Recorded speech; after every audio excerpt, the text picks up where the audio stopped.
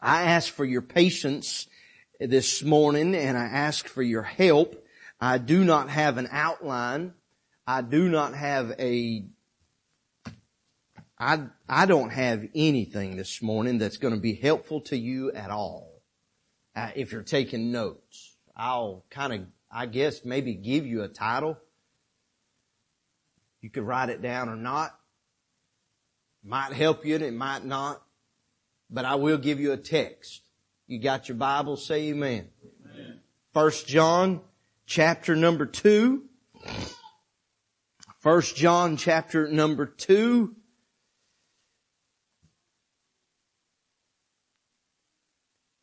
I think we'll start reading in verse number 12.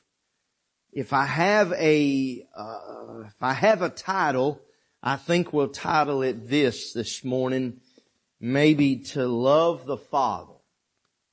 To love the Father. Are you in 1 John chapter 2? I got a hearty yes back there in the back somewhere. I like it. Verse number 12, did I say verse 12? 2:12, there you go. 1 John chapter number 2, verse number 12. John says, I write unto you, little children, because your sins are forgiven you. I need somebody to help me. Because your sins are forgiven you for His name's sake. Now let's not forget, verse number 1 says, my little children, these things I write unto you that ye sin not. He says, I'm writing so you don't sin. But verse 1 says, but if you do sin, and if any man sin, we have an advocate with the Father, Jesus Christ the righteous. He is, we're supposed to be in 12, but I've done messed up. We're in verse 2 now. And He is the propitiation. He is the price. He is the appeasement of our sins, and not only for ours also, but also for the sins of the whole world.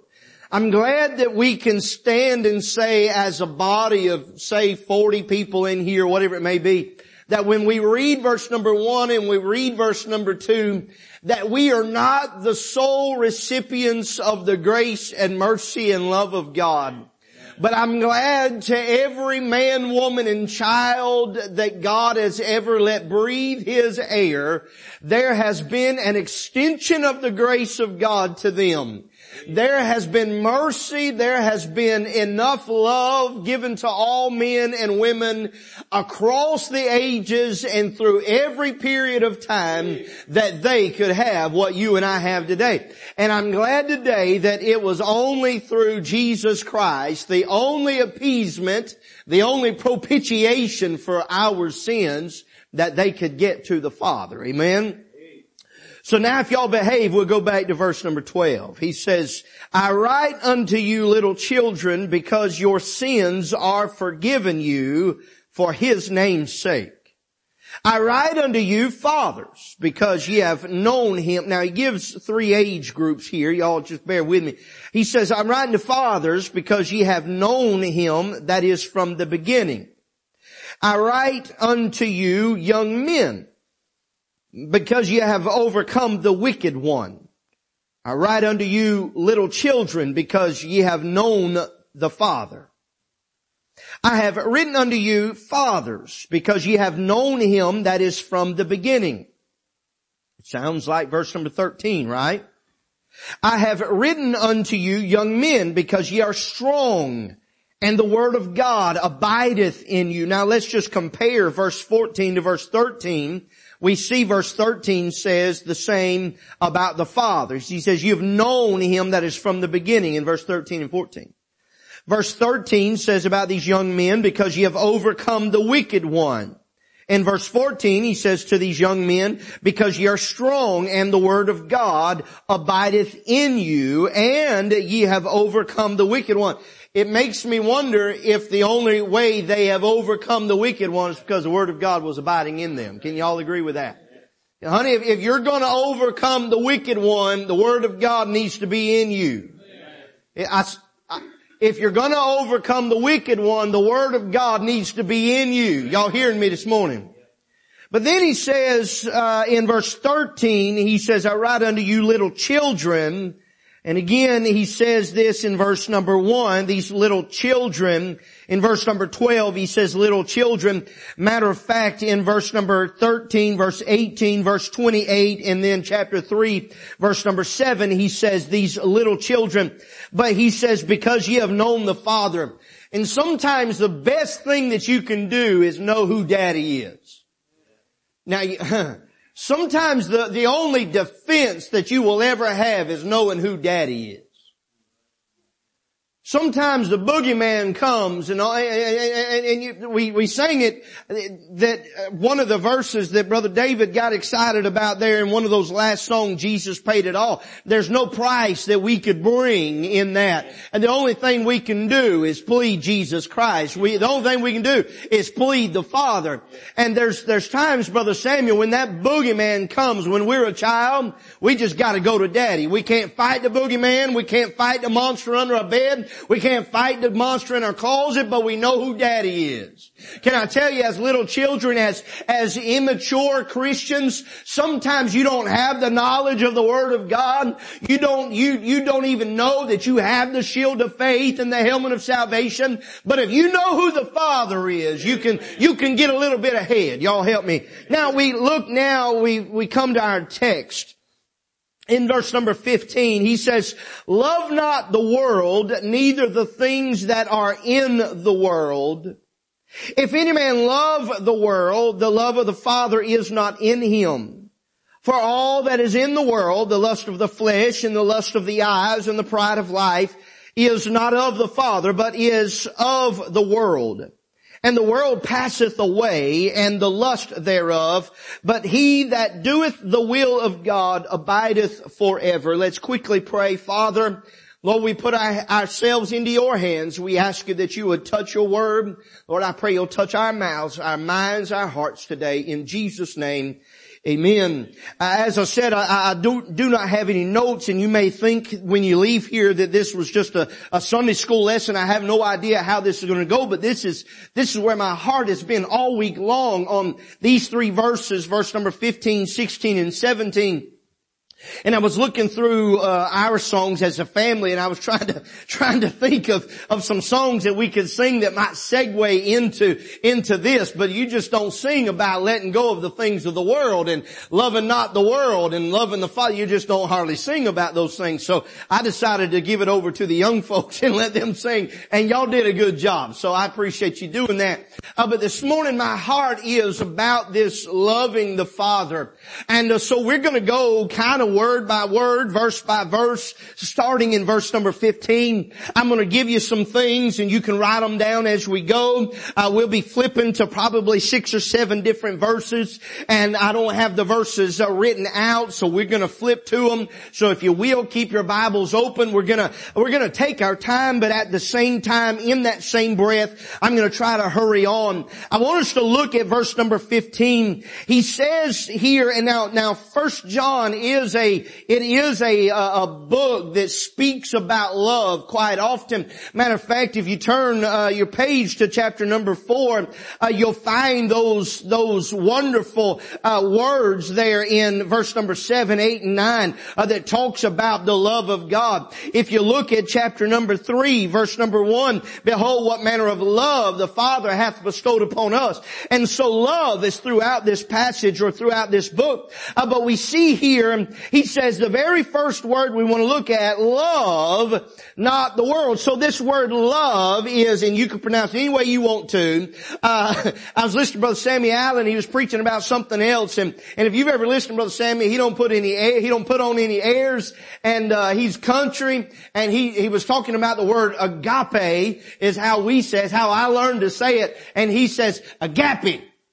And when he said it, Brother David, I was in one of your trucks. I like to run off the road. When he said agape, I said, good God Almighty. He done messed that word up. But this is, and he probably said it right. I have no idea. But this is the word agapeo, and it is to be fond of and to be pleased by. Now he says that we are to love not the world. So we are not to be fond of or to be pleased by the world. But before we can truly put any weight on this first word, we've got to look at this second word. He says, love not the world. And this word not, it is to express an absolute denial. To express an absolute denial. And so if you'll just imagine with me for a moment, you go up to a neighbor's yard and there is a beware of dog sign. Well, that is not a do not enter sign. That is not a no trespassing sign. That simply infers that you enter at your own risk. You may open the gate, you may come on that property, but you do so at your own risk.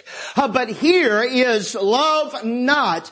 This is do not enter. This is do not pass go. This is no trespassing. And John says in verse number 1, he says, I'm writing these that you sin not.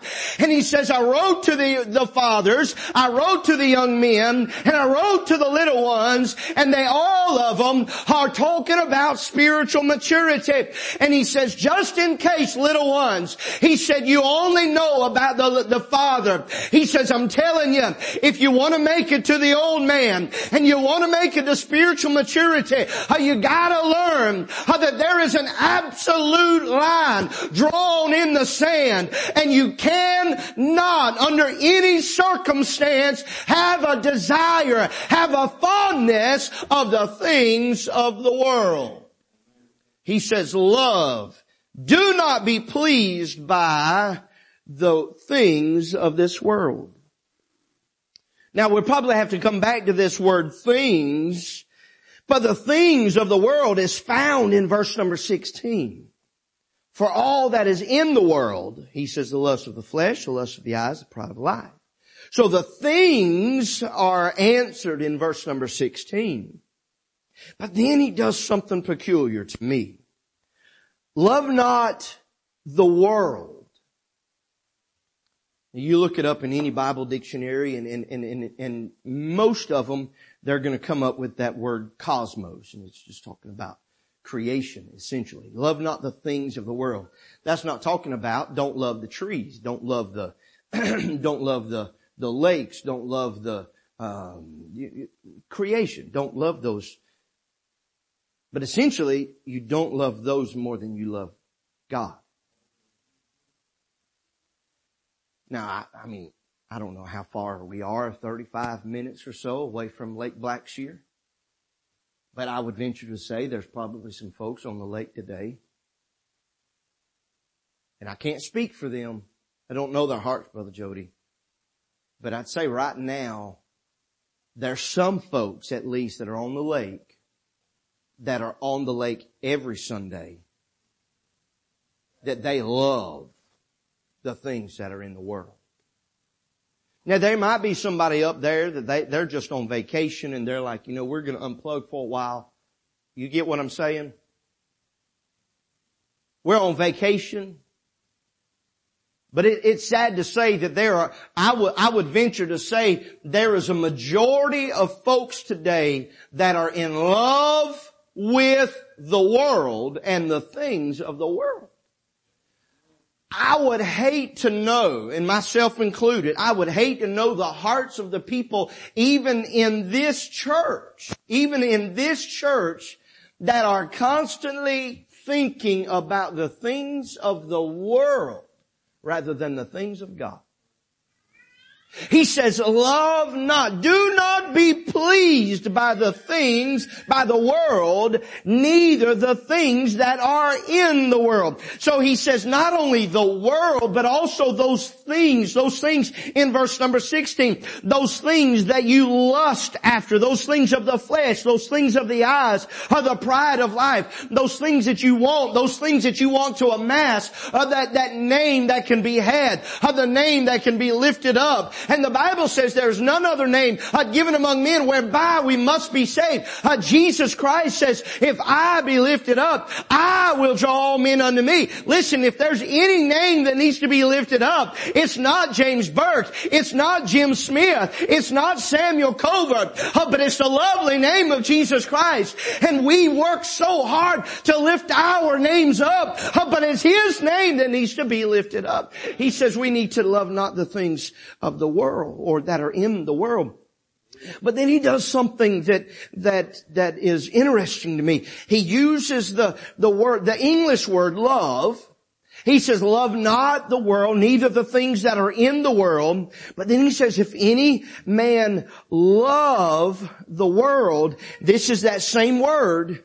If any man love, they are fond of, they are pleased by, we're in verse number 15. If any man is pleased by the world, he says, the love, this is that agape, the love of the Father is not in him.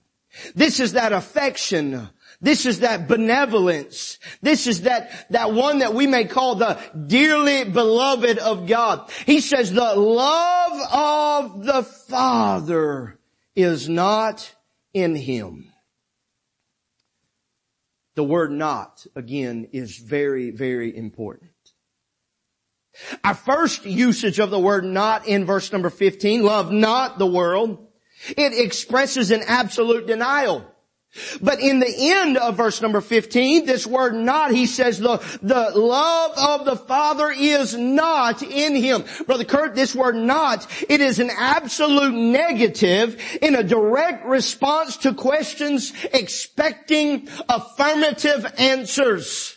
Now, I don't know if I'm going to help you or hurt you right here, but there's a lot of folks that they are looking at themselves in the mirror and they are patting themselves on the back because they've been to church on Sunday morning. They've been to church when they're supposed to, but they're living like the devil. They're living like hell. They look like hell. They smell like hell. They're doing things that only people of hell should do. And they're hoping to God somebody will say, oh, aren't you the perfect little Christian? What they're doing is they're loving the things of the world, and they're loving the world, and they're hoping one day God will pat them on the back and say, well done. But the Bible says that the love of the, y'all better help me, the love of the Father is not in them. He says, is not in them.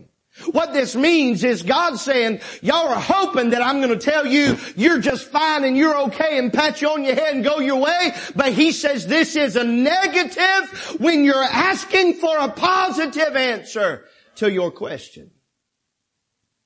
I believe there's a lot of folks that are living saying that they are a Christian today.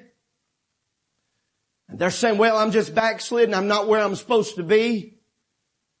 I believe they might be lost.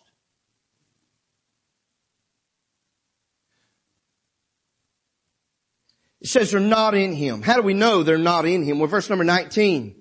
It says, they went out from us, but they were not of us. For if they had been of us, they would no doubt have continued with us, but they went out, that they might be made manifest that they were not all of us. You see, those that are of us stay with us. Now, I'm not talking about Lighthouse. I'm not mad at anybody that's left Lighthouse. That's not what I'm talking about. But I'm talking us. I'm talking about the body of Christ. Look at your hand. Look at both your hands. Put your Bible down. Look at both your hands. Look, turn them over. Look at them. You see them? You know them. Which one's your left? Which one's your right? Ain't nothing in them that can say, I don't want to be the body of Kurt. There's no power within any one of those hands to say, I do not want to be a part of this body. And there's nothing within the body of Christ that can say, I do not want to be a part of the body of Christ. But now you let Nick's hands decide that he doesn't want to be a part of your body, he can just walk right away. Why? Because he's not a part of your body. Now that's crude, and that may sound silly. May not even make sense. It kind of does in my mind. but I am not part of your body. So therefore I can sit on your lap. You'll be hurting, but I can ride on your shoulders for a little while, but I can promise you this, that will not make me part of your body. And there's a lot of folks that they're calling themselves Christians, and all they're doing is they're trying to go along their life, and they're holding on to somebody's shirt tail, or they're holding on to somebody's lapel, or they're hoping because somebody signed their Bible, or that they're okay. But I'm here to tell you, there's a lot of folks not living the Christian life because they are not a Christian. They are not of us. He says, love not the world, neither the things that are in the world. If any man love the world, the love of the Father is not in him. The love of the Father is not in him. I want to turn to a couple of scriptures just real quick, fast and hurry. I'm going to try to go as quick as I can. Y'all with me? Come on. Y'all have heard the statement, we're in the world, but we're not of the world. Y'all have heard that statement? Come on. Verse number 19 of the book of John, chapter number 15. Jesus is speaking. I'll read verse number 18 just to give you a little bit of context. He's talking and he says, if the world hates you, he says, know that it hated me before it hated you. He said, if you were of the world would love his own. But because ye are not of the world, but I have chosen you out of the world, therefore the world hateth you. So Jesus himself said, you are not of this world. He says, I've chosen you out of the world. Yes, we're in it. We're in the world. We're in the world. We're breathing the world's atmosphere. Oh, we're living on the world. Oh, we're touching the world. Oh, it's tangible. We're here. Oh, we're not living out in outer space somewhere. We're in the world, but we are not of the world. Jesus himself said that over in the book of Titus. We look there and we see in Titus chapter number 2, verse number 14, Paul is writing to Titus and he talks about Jesus Christ. In verse number 13, he mentions about that lively hope or that blessed hope. And then he says in verse number 14, who gave himself for us, Jesus gave himself for us, that he might redeem us from all iniquity and purify unto himself a peculiar people, zealous of good works. You know what that word peculiar means? Beyond usual. It means a special people. It means a different people. I've been peculiar all my life, but that's by nature. But I want you to know today, on April 24th, 1992, God called me to be a peculiar individual. And listen, I want you to know today, there is something about it. God has called us away from this world, out of this world, to set us apart to be a peculiar people. He says in 1 Peter chapter number 2, I believe it is, verse number 9. Let me see if I can find it. I got all these little things here. Verse number 9. He says, but ye are a chosen generation, a royal priesthood, a holy nation, a peculiar people, that ye should show forth the praises of him who hath called you out of darkness into his marvelous light,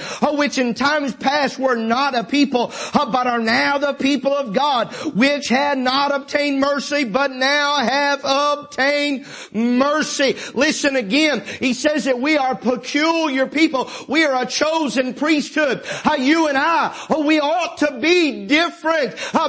John says little children. He says young men. He says fathers. Listen, I'm saying church, we need to not love the world, but love the Father. Why? Because we are a peculiar people. 2 Corinthians chapter number 6. 2 Corinthians chapter number 6.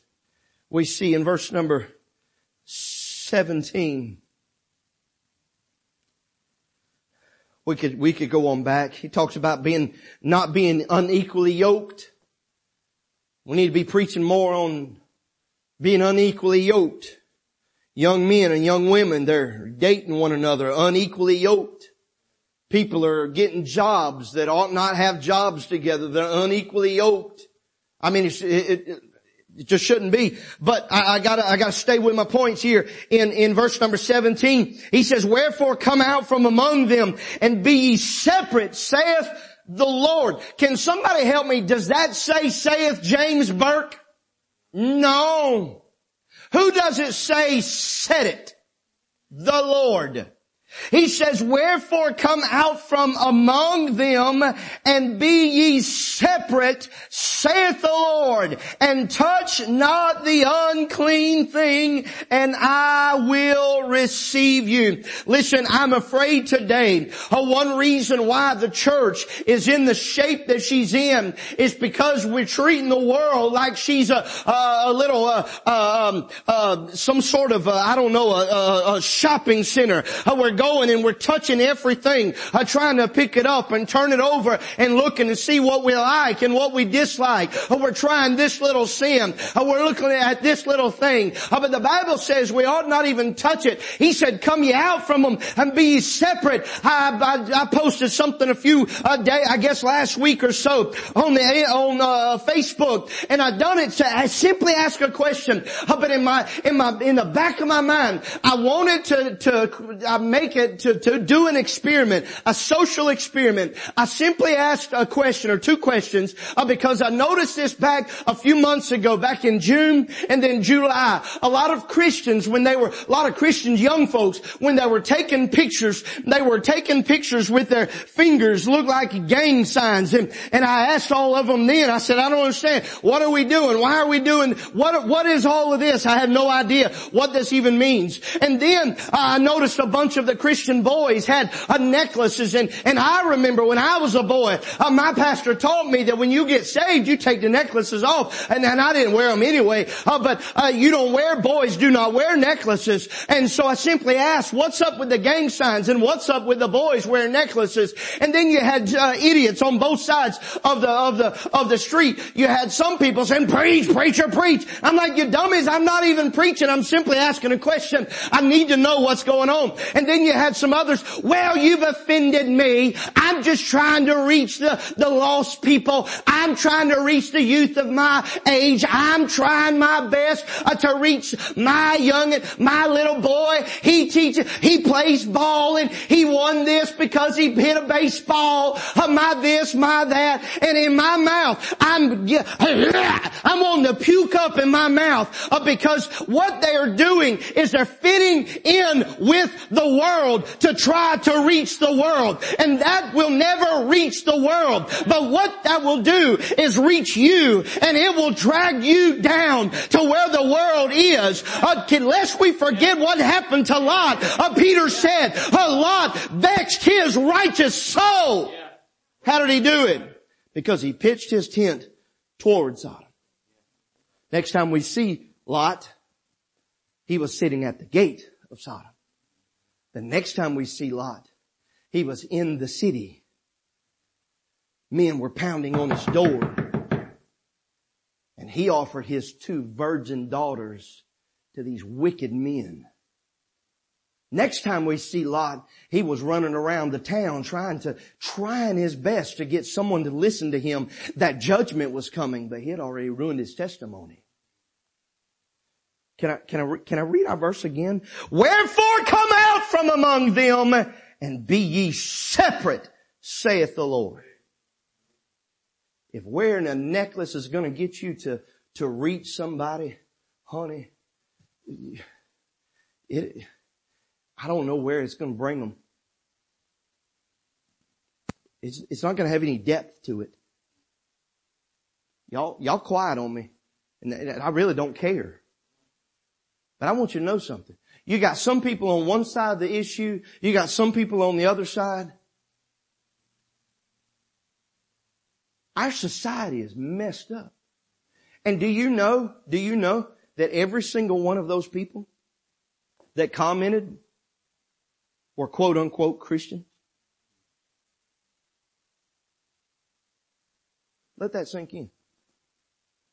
None of y'all did anything bad. I'd already told you about it if you did. I had one individual send me a text. because he knew that his son wore a chain, and he knew that his son did that with his fingers. And he sent me a text and he said, "Brother, do we need to talk?"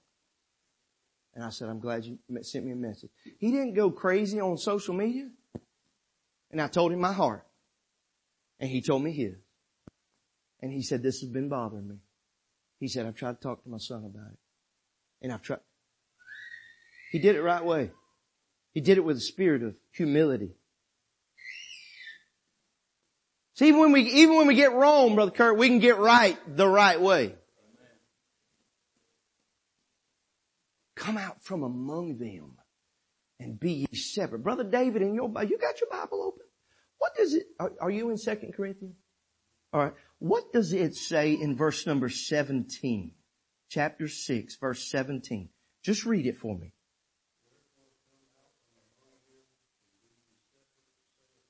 All right. Who else has got your Bible open? Somebody help me. Abby, you sitting on the same pew. What's your verse 17 say there? Oh, you're in 1 John. Somebody, I'm sorry. 2 Corinthians chapter whatever.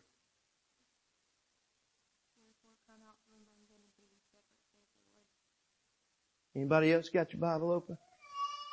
Somebody on this side, you got your Bible open? What's it say in verse 17? Therefore come out from among them and be ye separate, saith the Lord. Does that say anything about blending in?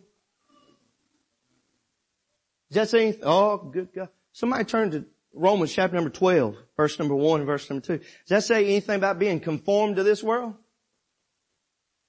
No, it doesn't. Be ye separate. What it says. What's it say? I beseech ye therefore, brethren, by the mercies of God, that you present your bodies a living sacrifice, holy, acceptable unto God, which is your reasonable service. And be not conformed to this world, but be ye transformed by the renewing of your mind, that ye may prove what is that good and acceptable and perfect will of God. It seems mighty peculiar to me that most Christians today that I run into are doing more fitting in with the world than falling out in the world. It seems to me, you ain't mad, are you, Benny? Okay. It seems to me that more Christians in our society, they're blending in more than this world than becoming separate. But we need to be separate. Where am I at? Verse number 15. I ain't even got to the other ones. I'm going to give you verse 16 real quick. He says in verse number 16, we're back in 1 John. We'll quickly go through these. He says, for all that is in the world. Quickly, all means the whole. Okay? The whole. There's not one thing that's left out. The whole. For all that is in the world. Then he says the lust. This is a longing for what is forbidden, a craving or a desire. He says, for all that is in the world, the lust of the flesh. This is the sensuous nature of a man. This is the nature with cravings to incite to sin.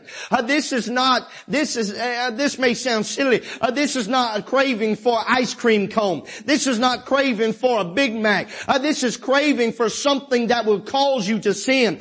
This is a burning within the depths of your soul. And he says that the world, this is within the world, the lust of the flesh. But then he says in the lust of the eyes, this is that longing of the eyes, the natural eye, the eye of the mind. It is often associated with envy or jealousy. In other words, you're looking at what someone has and you desire to have it yourself, and you would go so far as to cause harm to get that same thing for yourself. You would lie, cheat, or steal to have that for yourself.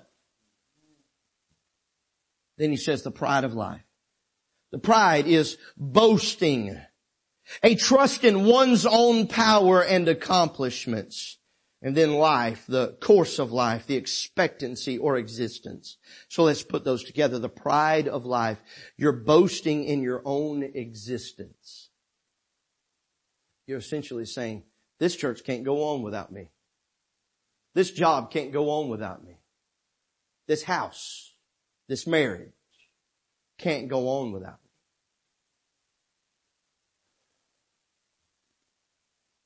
That's the pride of life. This pride is the boastings, a trust in one's own power and one's own accomplishments.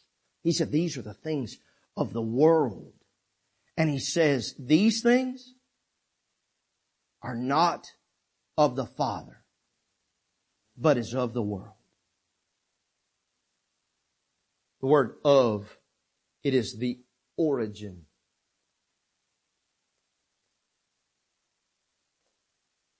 The pride of life is not of the Father, but is of the world. Its origin is of the world.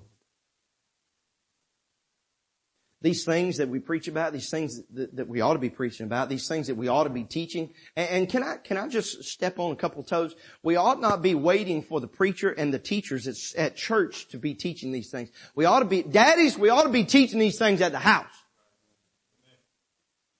Yes, I said daddies. We ought to be teaching these things at the house. Yes, mama's got some things she needs to be teaching, but daddies ought to be teaching these spiritual things at the house. The origins of these things is of the world. They do the lust of the flesh and the lust of the eyes and the pride of life. They are not from God. They are of the world. James chapter number 1. James chapter number 1. He says, but every man is tempted when he is drawn away of his, somebody help me, his own lust and enticed. These lusts are in us. Things that you lust after may not be things that I lust after. Things that you are tempted with, I may not be tempted with. But mark it down that there are things that we are all tempted with. And if we are not careful, we will be drawn away of our own lust. And we will be enticed. Y'all still with me? We're talking about to love the Father. We're going to love the Father, then there's some things right here we gotta take care of. Very quickly, last, look at verse 17. He says, and the world passeth away, and the lust thereof, but he that doeth the will of God abideth forever. The phrase passeth away, it simply means, well, I'll say simply, it means to depart or to disappear. But it means to lead away. And I didn't struggle with this, but I kind of had to ponder on it for a little while. To lead away. Look with me again, verse 17. And the world passeth away. The world leadeth away. What the world will do is if you will give in to the world, it will very easily grab hold of you or allow you to grab hold of it. And it will very gently, but sometimes abruptly, lead you away from everything that you've known about God. And it'll take you far away from Him. The world passeth away. The world, a few weeks ago we preached about the redeeming the time. We're rescuing the lost. Here, we understand that time is fleeting. We understand that the world will not always be here. It's hard for us to comprehend that because it's always been here as far as our finite minds can understand. According to Scripture, it hasn't. But it's departing. It is disappearing. It's leaving.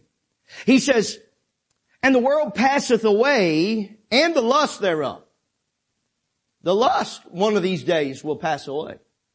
You start reading and you get into the book of the Revelation. You start reading in Ezekiel, you start reading in Daniel, you start reading in Jeremiah, Isaiah, you start tying all those things together and you find out that one of these days there will be no more sin. We got a couple more days before that happens though.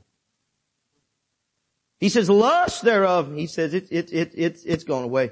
But I think we could also say that lust will lead us away.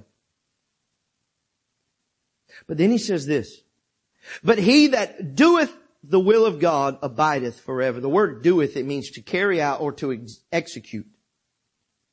The will of God is the word thelema.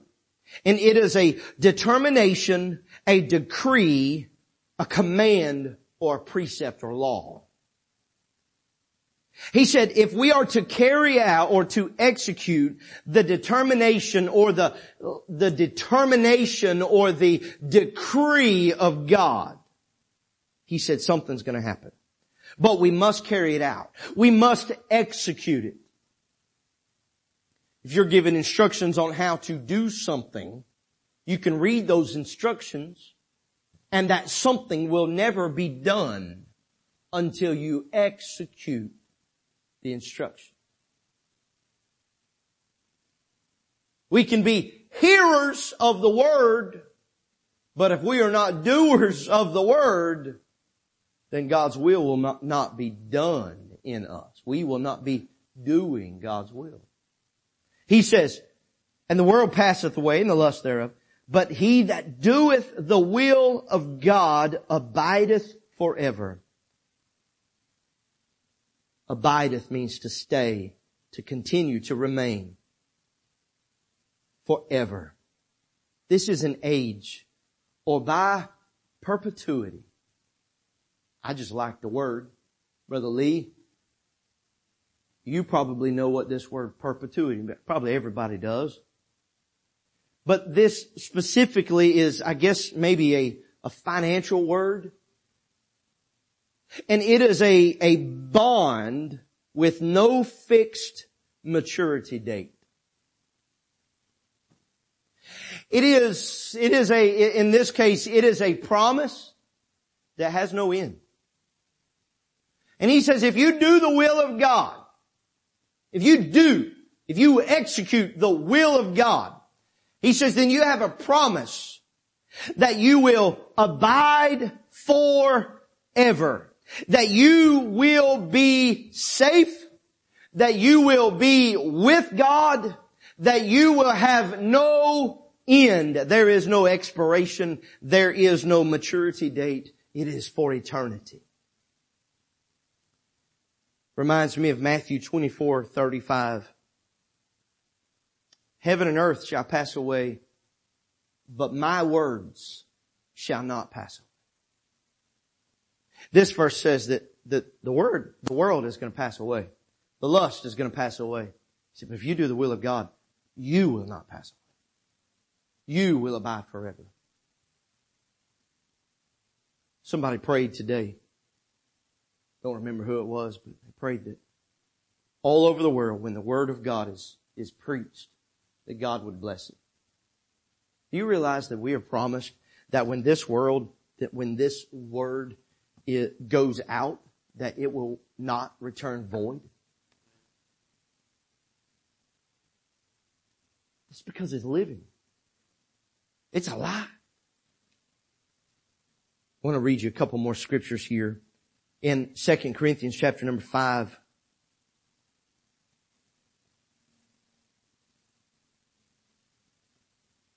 Verse number 14. I want to get to verse number 17, and we will very soon. Matter of fact, we can come with a song of invitation. For the love of Christ constraineth us, because we thus judge that if one died for all, then we're all dead. And that he died for all, that they which live should not henceforth live unto themselves, but unto him which died for them and rose again. Wherefore henceforth know we no man after the flesh. Yea, though we have known Christ after the flesh, yet now henceforth know we him no more. Who is he talking about in verse number 16? The old man. Okay? The dead man. Look at verse number 17. Therefore, if any man be in Christ, he is a new creature. Old things are passed away. Behold, all things are become new. Did you realize that in verse number 14 it says the love of Christ constraineth us To do what? To live after Him. Now we've just talking about the love of the Father over here in 1 John. But do you realize over in John chapter number 10 verse number 30, Jesus Christ says, I and my Father are one? So when we're talking about the love of the Father, and then here in 2 Corinthians, we're talking about the love of Christ, we're talking about the same love. And Jesus says here, or Paul says here about Christ and the love of Christ, how it constrains us, it draws us to follow Christ, to live after Christ. But the reason is because what He's done for us. And He gives us that great verse in verse number 17. He says again, therefore, if any man be in Christ, that man is a new creature. Old things are passed away. Behold, all things are become new. I heard a preacher this week as I was listening, and he said that when we're living our life as a saved, born again child of God, and we've got to make decisions, and whether it's about school, whether it's about a job, whether it's about a relationship, whether it's about children, no matter what it is. He said, you pray, you seek the Lord, you read the Bible, but under no circumstance should you consult the old man. He said the old man is dead, and the old man will lead you wrong every time. Think about it. Let's stand. Father, we ask you now that you would help us. Father, I pray, Lord, that you'd help us to love you. Lord, love not the world, neither the things that are in the world. Father, there's some benefits to loving God. There's some benefits to loving the things of God. Lord, one of those is peace. Lord, there's peace in knowing that we are saved. Lord, one of those assurances of knowing that we're saved is that conviction. That when we do wrong, you are there. Lord, verse number 1, verse number 2 said that we have an advocate with the Father, and that is Jesus Christ. That when we sin, that Holy Spirit immediately comes to us and tells us that we have done wrong. But then we have access to the Father by the Spirit and the Son. That Son begins to make intercession for us, as He says in Romans chapter 8. But He makes intercession for us, and He's pleading our case. Lord, that's an assurance of our salvation. An assurance of our salvation is that we love the brethren. And its assurance of our salvation is that we do the will of God. Lord, every one of us may stumble, and we may in part begin to enjoy things of this world. And Lord, we may stumble, and we may even begin to love some things of the world. But I know today, God, that you can draw us back by that Holy Ghost. Lord, you can put our affections on things above. Father, we ask you today that you'd help us. Have your will. Lord, let us love you. Lord, let us have the love of the Father in us. We ask it in Jesus' name.